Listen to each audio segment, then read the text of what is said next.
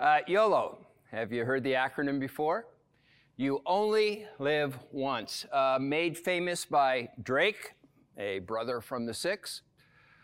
You only live once. And obviously the message beneath the acronym is, like, give it your best shot now, right? It's like that old saying, it probably was a beer commercial. You only go around once in life, so you got to grab for all the gusto you can. YOLO. So I'm starting to feel a bit of anxiety just thinking about it, because if this is supposed to be my best life,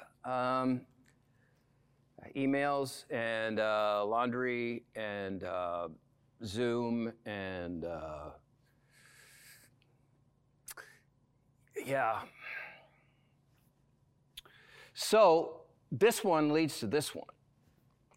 Because with FOMO, now you're dealing with the fear of missing out. If the pressure is on you to live your best life now, then the fear of missing out is that you haven't lived your best life. And look, this series is not about COVID, but this plays into this. You're thinking, Dr. Van, I'm in the prime of my life, and I'm sitting locked into my basement with nowhere to go.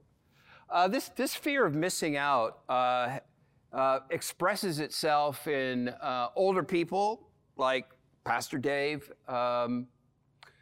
with the idea of a bucket list, right? Oh yeah, that person lived a full life, he did, she did, tick the things off, right? And I think with younger people than Pastor Dave, it expresses itself with the kind of social media engagement that some engage in, where you at least make it look like this when really you're engaged in social media, so this isn't true. So you find the best picture, the best moment, and you ignore, right? Right, fear of missing out. Now, that's a real thing, right?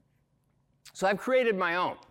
These two, I've created my own, and, I'm not really expecting it to take off, but I think it helps us as we start to engage with thinking about how we're living our lives in light of the future. FOFO, fear of finding out that there really is no best life to live. Maybe the most popular depressing song in the last long time is a song recorded by Peggy Lee, Capitol Records, 1969. The song was, "Is That All There Is?" If you say, Dr. Van, I wasn't alive back then, but I know the song.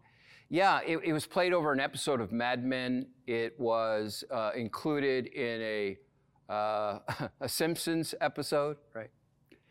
This is the most depressing song. The verses recall moments in the singer's life. Her father takes her to the circus, and at the end, she's saying, like, is that all there is? She falls in love, and then that falls apart. Is that all there is? Then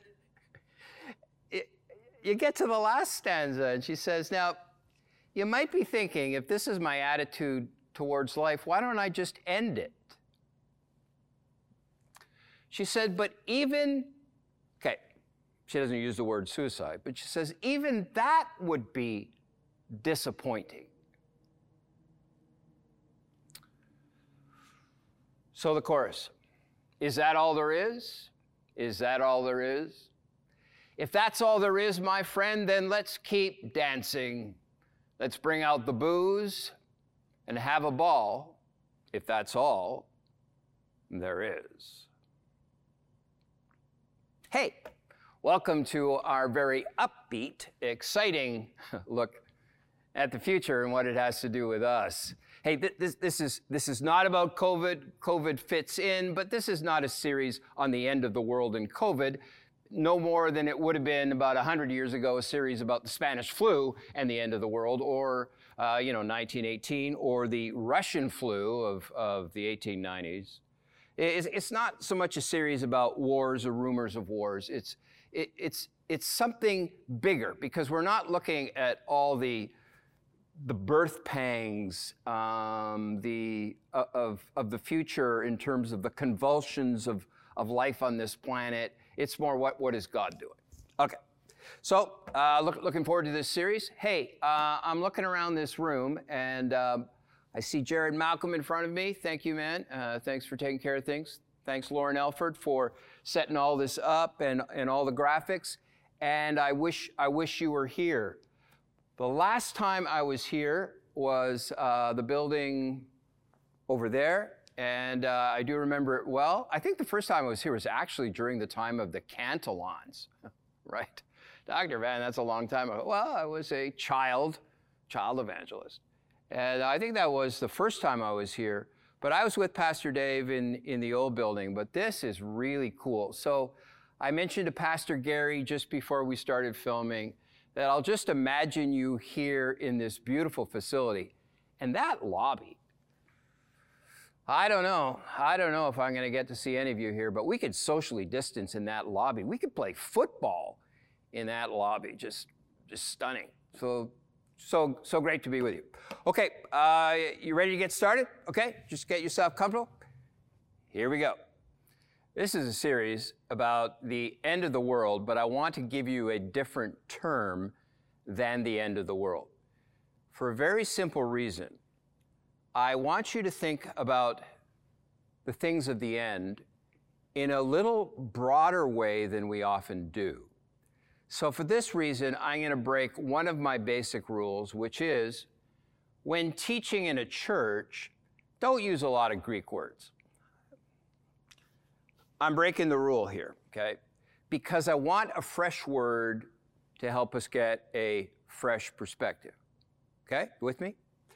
Here's the Greek word, right? Eschaton. And our topic then is eschatology. Eschaton, eschatology. So just like psychology is a study of the psyche, right? Soul, the mind, right? How we interact with others. In the same way that numerology is the study of numbers, the significance of numbers. Zoology is the study of zoos. So eschatology is the study of the eschaton, and the eschaton simply means the end, last things, right? Okay, good. Now, so we have a new word for it. So let me make my first application. Let me inject the first sense of new meaning into this word. This is not something that you only think about when you have spare time. This is not the purview. This should not be the obsession of only those with too much time on their hands, right?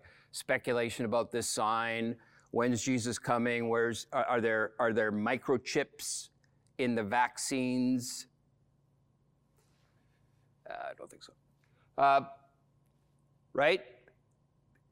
Eschatology is a critical series because it's a very biblical idea, and I don't think you understand the word of the Lord in the Old Testament or the New Testament unless you understand its forward-looking direction, unless you understand eschatology.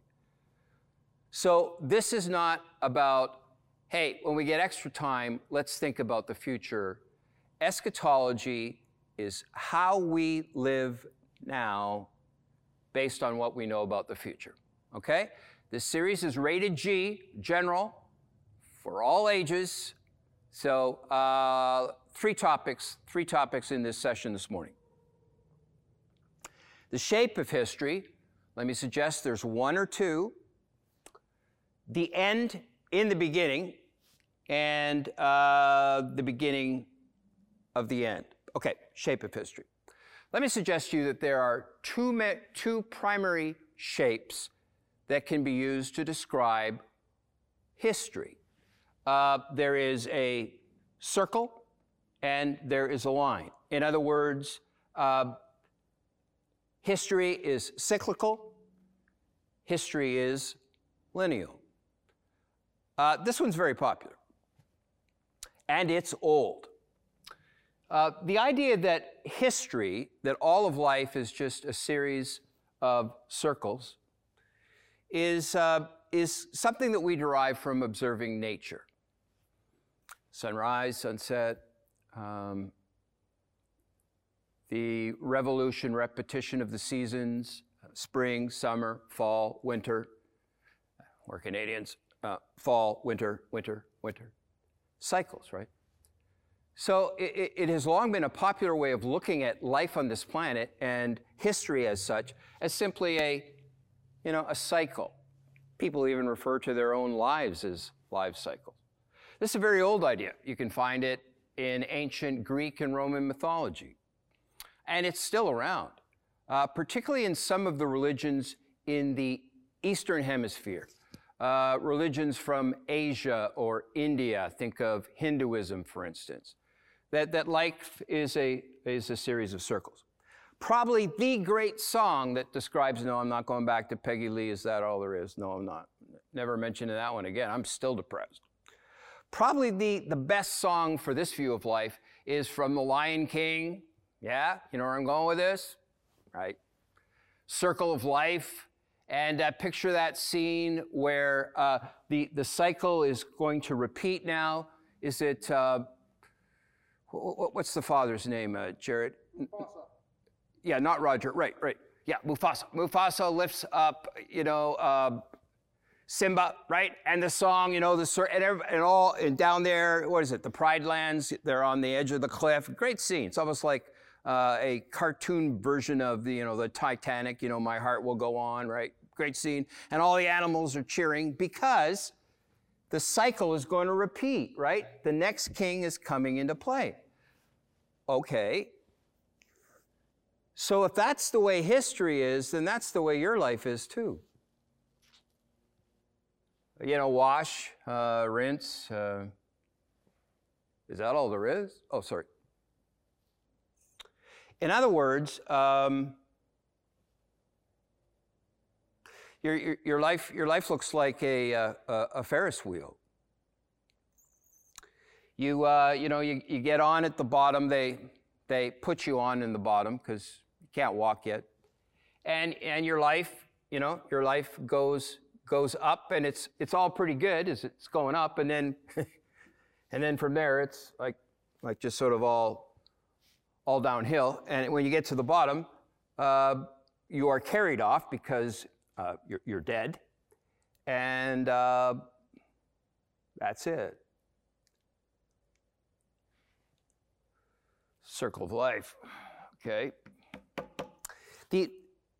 So that's the view of history that is common, but there's another one, and this is the biblical one, and this one comes from what we hear in God's Word. This comes from what we see. Everything seems to be repeating in nature. But the line that you saw a moment ago, and with an arrow in it, that line you saw, that's the biblical view of history. And that comes to us as we hear God's Word. You remember the line? Did you have a reverb button? There we go. This is the biblical view of history, that there's a beginning, there's an end, and there's a direction to it. And if I'd wanted to, and I won't try lifting the screen, and there's an upward slant. This is the biblical view. It has become somewhat of the dominant view for many in the Western world because of the biblical influence, where we would see God moving life forward. God sometimes gets removed and is replaced by science or, human will, human determination. But this idea, with God or not, has found its way into the Western world because it suggests that life is about progress and it's a very positive way of looking at life. It's not just this, we're actually going somewhere. So Marxists have used this.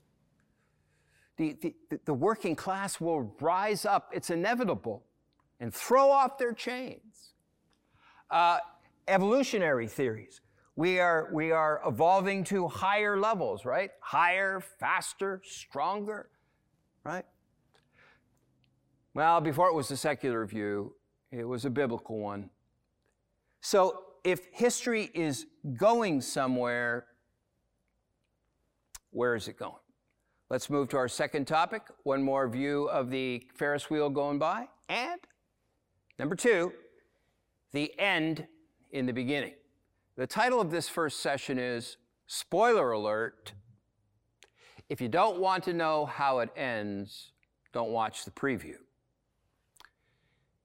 In the creation narratives, you have the end of the world previewed in the beginning. So when we want to know where history is going, the unity of the word of the Lord shows us in preview form what the ending will be. And here we want to consider a couple different texts from, well, you know this one, Genesis 1:1. Okay. Right. In the beginning. Please note what this is saying. It's not just a circle. It has a starting point. You didn't see a starting point here, but there's a starting point with the line. In the beginning. History, space and time have a starting point. This is the biblical viewpoint. And it has a starting point because God created it. God created the heavens and the earth. So notice you have this idea of a beginning point and a God who creates it. So history is personal. Look, Genesis 1 was never meant to replace, a science textbook. It's not a science textbook. It's stronger on the primary theological ideas we need to know when we try to understand our place in history. So, if you're in university and you're saying, Dr. Van, understand what the word is saying here. It's telling us that when it began, God started it. It had a beginning point, and it was personal. So this line is not driven by the fates or the stars or the planets. This is something God created, okay? So in the beginning, God created the heavens and the earth. Okay, let's look at another text a little further on in Genesis 1. Then God said, let us make mankind in our image, in our likeness, so that they may rule over the fish in the sea and the birds in the sky, over the livestock and all the wild animals, and over all the creatures that move along the ground. Okay, so God creates the heavens and the earth. By the time we get to the text we were just looking at, we now have this idea that the critical point in the creation story is the creation of humankind, because of all the life forms that God brings into being, it's this life form, humanity, that's in his image, in his likeness. And of course, with being in his image and in his likeness, there is certainly some responsibility attached. We won't go into too much detail here, but notice that with being in God's image, we represent God in some way on the planet, for we are given the planet to, in some ways, rule over or take care of. And so for that reason, we don't treat the planet as a shooting gallery or a garbage dump, right? I mean, there is something to being responsible with what God has given us, right? But the point that I want to drive home is a different one, because notice the decision of God to create us. And if I went to verse 27 or 28, which I won't here, you'll see that it's male and female created in the image of God. With God's decision and with this special function as being in his image comes relationship, because a personal God creates persons. And what Adam and Eve had a sniff of, what didn't last long enough, was what the end was meant to look like. And that is that God would have relationship with Adam and Eve and all those that would come after, and they would rule and take care of what God had created. And in this idea of likeness and image, there's the idea of intimacy. Okay, I don't have the text for the fall of humankind, but it's interesting that after Adam and Eve have sinned, it says that God is walking, and Adam and Eve are hiding.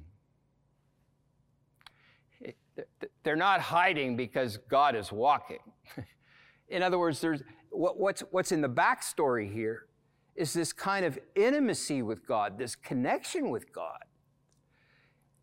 And it's broken at the moment of Adam and Eve's rebellion. And so when they hear God come walking, they're hiding. Intimacy broken, right? The image of God tarnished, paradise lost.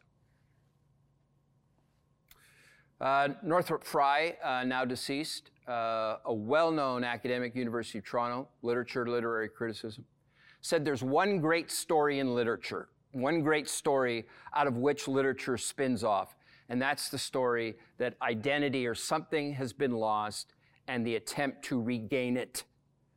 Well, Frye is influenced by this biblical story. By the way, that's a good way to think of the biblical story, by the way. When somebody asks me what the Bible is about, the best short answer is that the Bible is now salvation history, God's work to restore what was lost in the garden, to get back to this.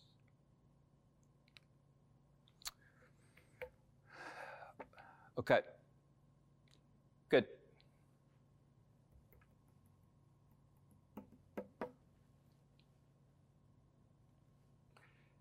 The beginning of the end.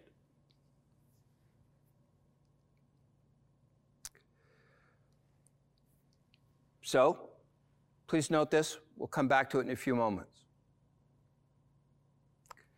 When you look at how the future is depicted in the Bible, there are two primary, can I use the word?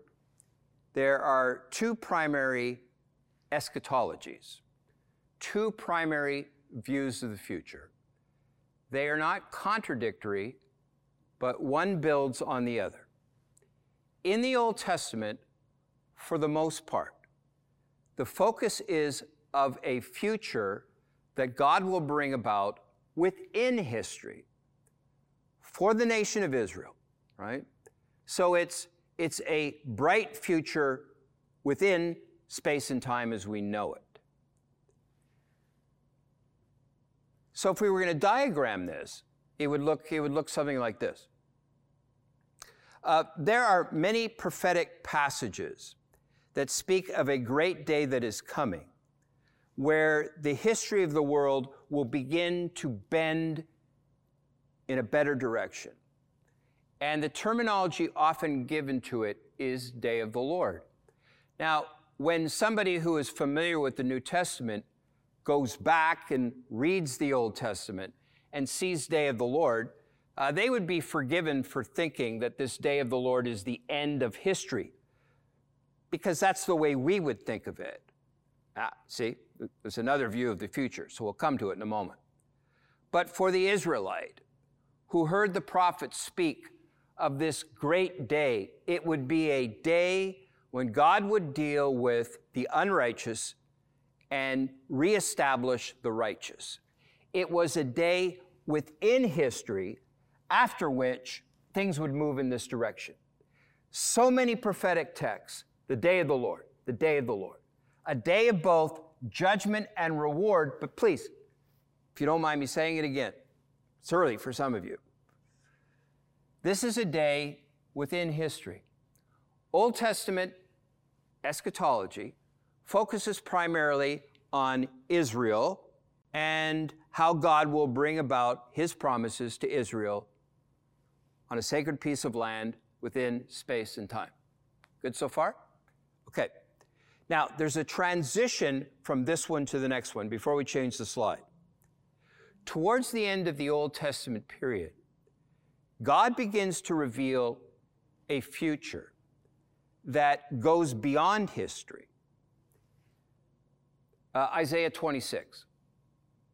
If you're looking for it, verse 19 in and around, speaks of a resurrection. In other words, for the individual, a coming back to life, right? Perhaps the clearest text, even more so than Isaiah 26, is Daniel 12, 1-3, where there is a resurrection clearly depicted, where the dead are brought back to life, and some are depicted as being raised right up into heaven, right? An idea that most of us are familiar with, right? Well, there it is in Daniel 12, this idea of a future day that goes beyond history. So you see it in the Old Testament. By the time the New Testament comes around, this idea has become dominant. Okay, let me show you how this one might be depicted. This is the one we're more familiar with. That history, and again, if I had wanted to, could have put a little slope here, right? Progress, but not too much progress. Please notice what this diagram is doing. Instead of, history going on, the line comes to an end. History has a, right, a beginning and an end. And it only gets really good when Jesus returns. And when he returns, the future is in a whole other place. A new heaven and a new earth. Okay. I wish I could see your faces right now to know whether you're tracking with me. I'm looking at Jared. He's tracking with me, but, he's been a graduate student. He's been in one of my courses, so Jared knows some of the things I'm going to say before I say them. Right? In this view now, God reveals a blessing or a future that goes beyond this life, the afterlife. Folks, there is relatively little in the Old Testament about heaven and hell, because most of God's dealings are depicted as happening in this world. But the revelation that comes towards the end of the Old Testament and comes into full bloom in the New Testament is this idea that God someday will bring this world to an end, and the future will become bright, and it's pointing in a new direction altogether. So what does this future look like? We started with Genesis 1, and I made much of the idea of intimacy with God as something that Adam and Eve had. Let it go. So what do you think the end is depicted like? Okay?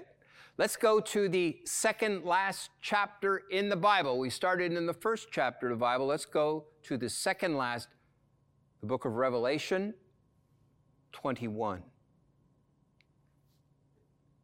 Then I saw a new heaven and a new earth.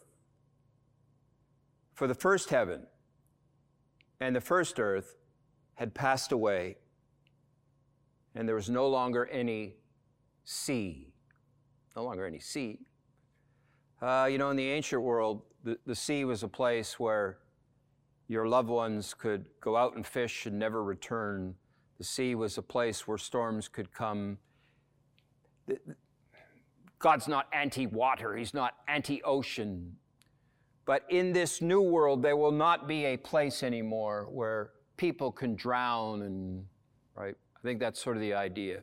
There's no place that's out of control like the sea can become. That's the idea here. I once was asked at a camp meeting whether, there would be fishing and yachting in heaven, and they reacting against this text. Okay. I don't think that's the point, right? Okay. A new heaven and a new earth. Line going straight up. Okay. Now, in the next couple verses, what is the nature of it? Look, I know as well as you do how culture depicts what heaven looks like. Angels, right? What else? On clouds, right? Playing, right? Synthesizers, right? And there is in the book of Revelation something about the furniture and the landscape of heaven, a little bit. But folks, what heaven is primarily the presence of God. Okay? And I heard a loud voice from the throne saying, look, you see the reversal of the curse here? Adam and Eve sinned, they pushed God away. God says, okay, then separated from my presence you will be, and they are banned from the garden with guards keeping them out. Separation.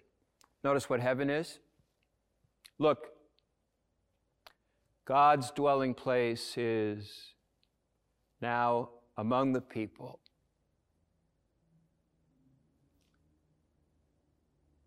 And he will dwell with them. They will be his people. And God himself will be with them and be their God. Folks, there's this verse now I'm going to read. It is simply stunning in its intimacy and recalls what Adam and Eve had for the shortest period of time, which God will restore. And notice the intimate terms in which our connection relationship with God is now described. This is heaven.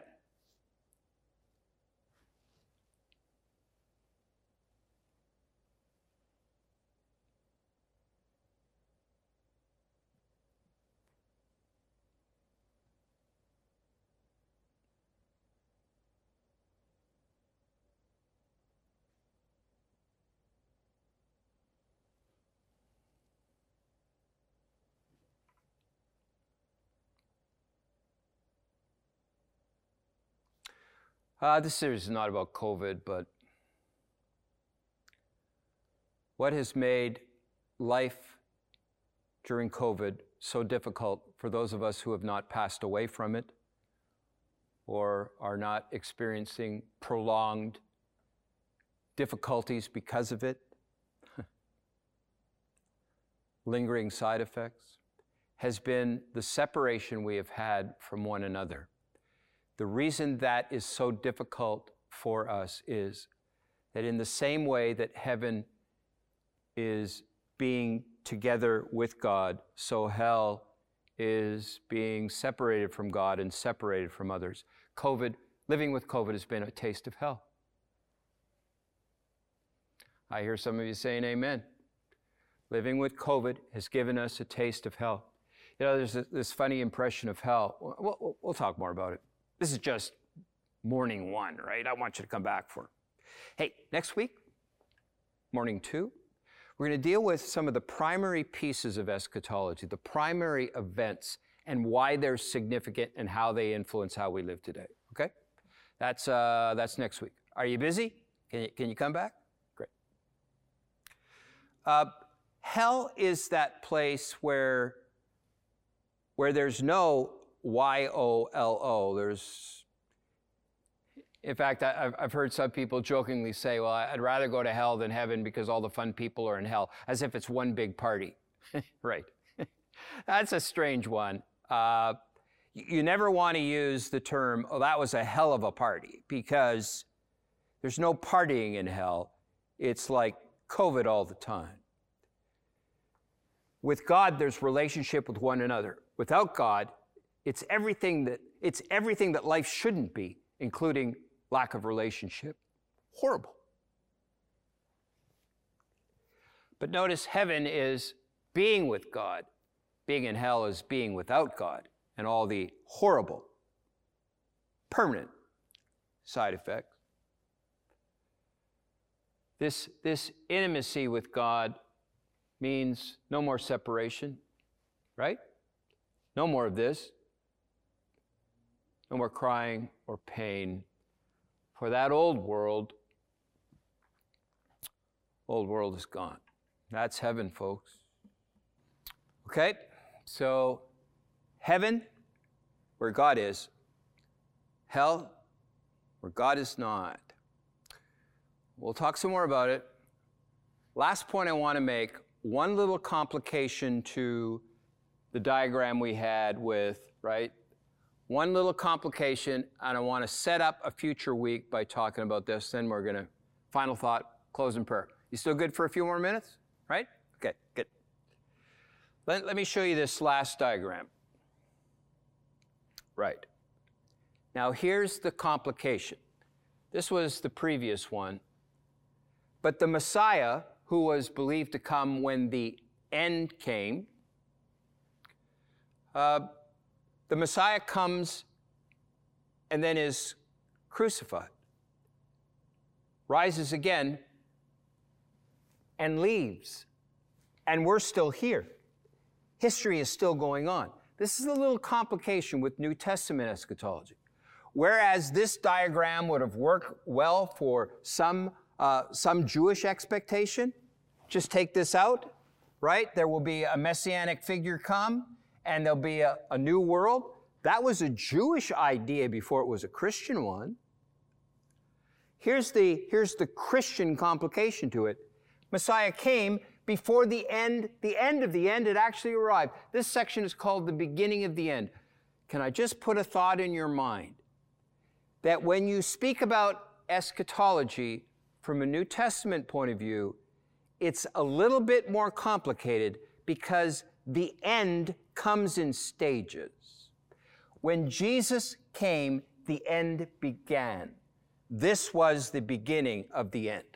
And when we say we're in the last days have been going on for 2,000 years. We'll come back to it. Hey, and in week 3, we're probably right about here, yes? We're going to talk about what life is like when we're stuck in a moment between this and his second coming. Okay. Good. Final thought. If your life is a line rather than a circle, if you know God, if you know Jesus, and you've come to understand that your life is now engaged with a Creator, and there is a beginning, but there is an end that is better, then that should affect the way you look at your life and what life is like now. The temptation is, even for those of us who know Jesus, is to think about our life in a circle, as if all we are doing is this. And when you do this, you're always cycling back to the past. And you're bound to the past. You keep revisiting it. And you never seem to get very far because the past has a hold on you, and you just keep spinning back all those memories, all those horrific, traumatic moments, all those disappointments, all those sins, all the shame and the failure. But you see, if you believe in this for history, then believe in it for you too. Christianity is a forward-looking faith. You may say, hey, Dr. Van, I was born this way. Cool. We were all born with stuff. But that's not the defining characteristic of this. It's not who you were. It's not how you started. It's how you finish. Some of you know exactly where I'm going with this. So may it encourage you again to be freed up from this idea that for the rest of your life, you're going to have to carry the baggage of failure. Come on, folks. Let it go. You're here. Don't keep going back here. You're on the other side of, right?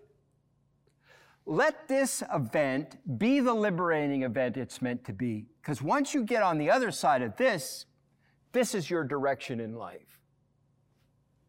The way we think about the future, the way we think about history should affect the way we live our lives today. So let's live with the future in mind, not the past. Should we pray together?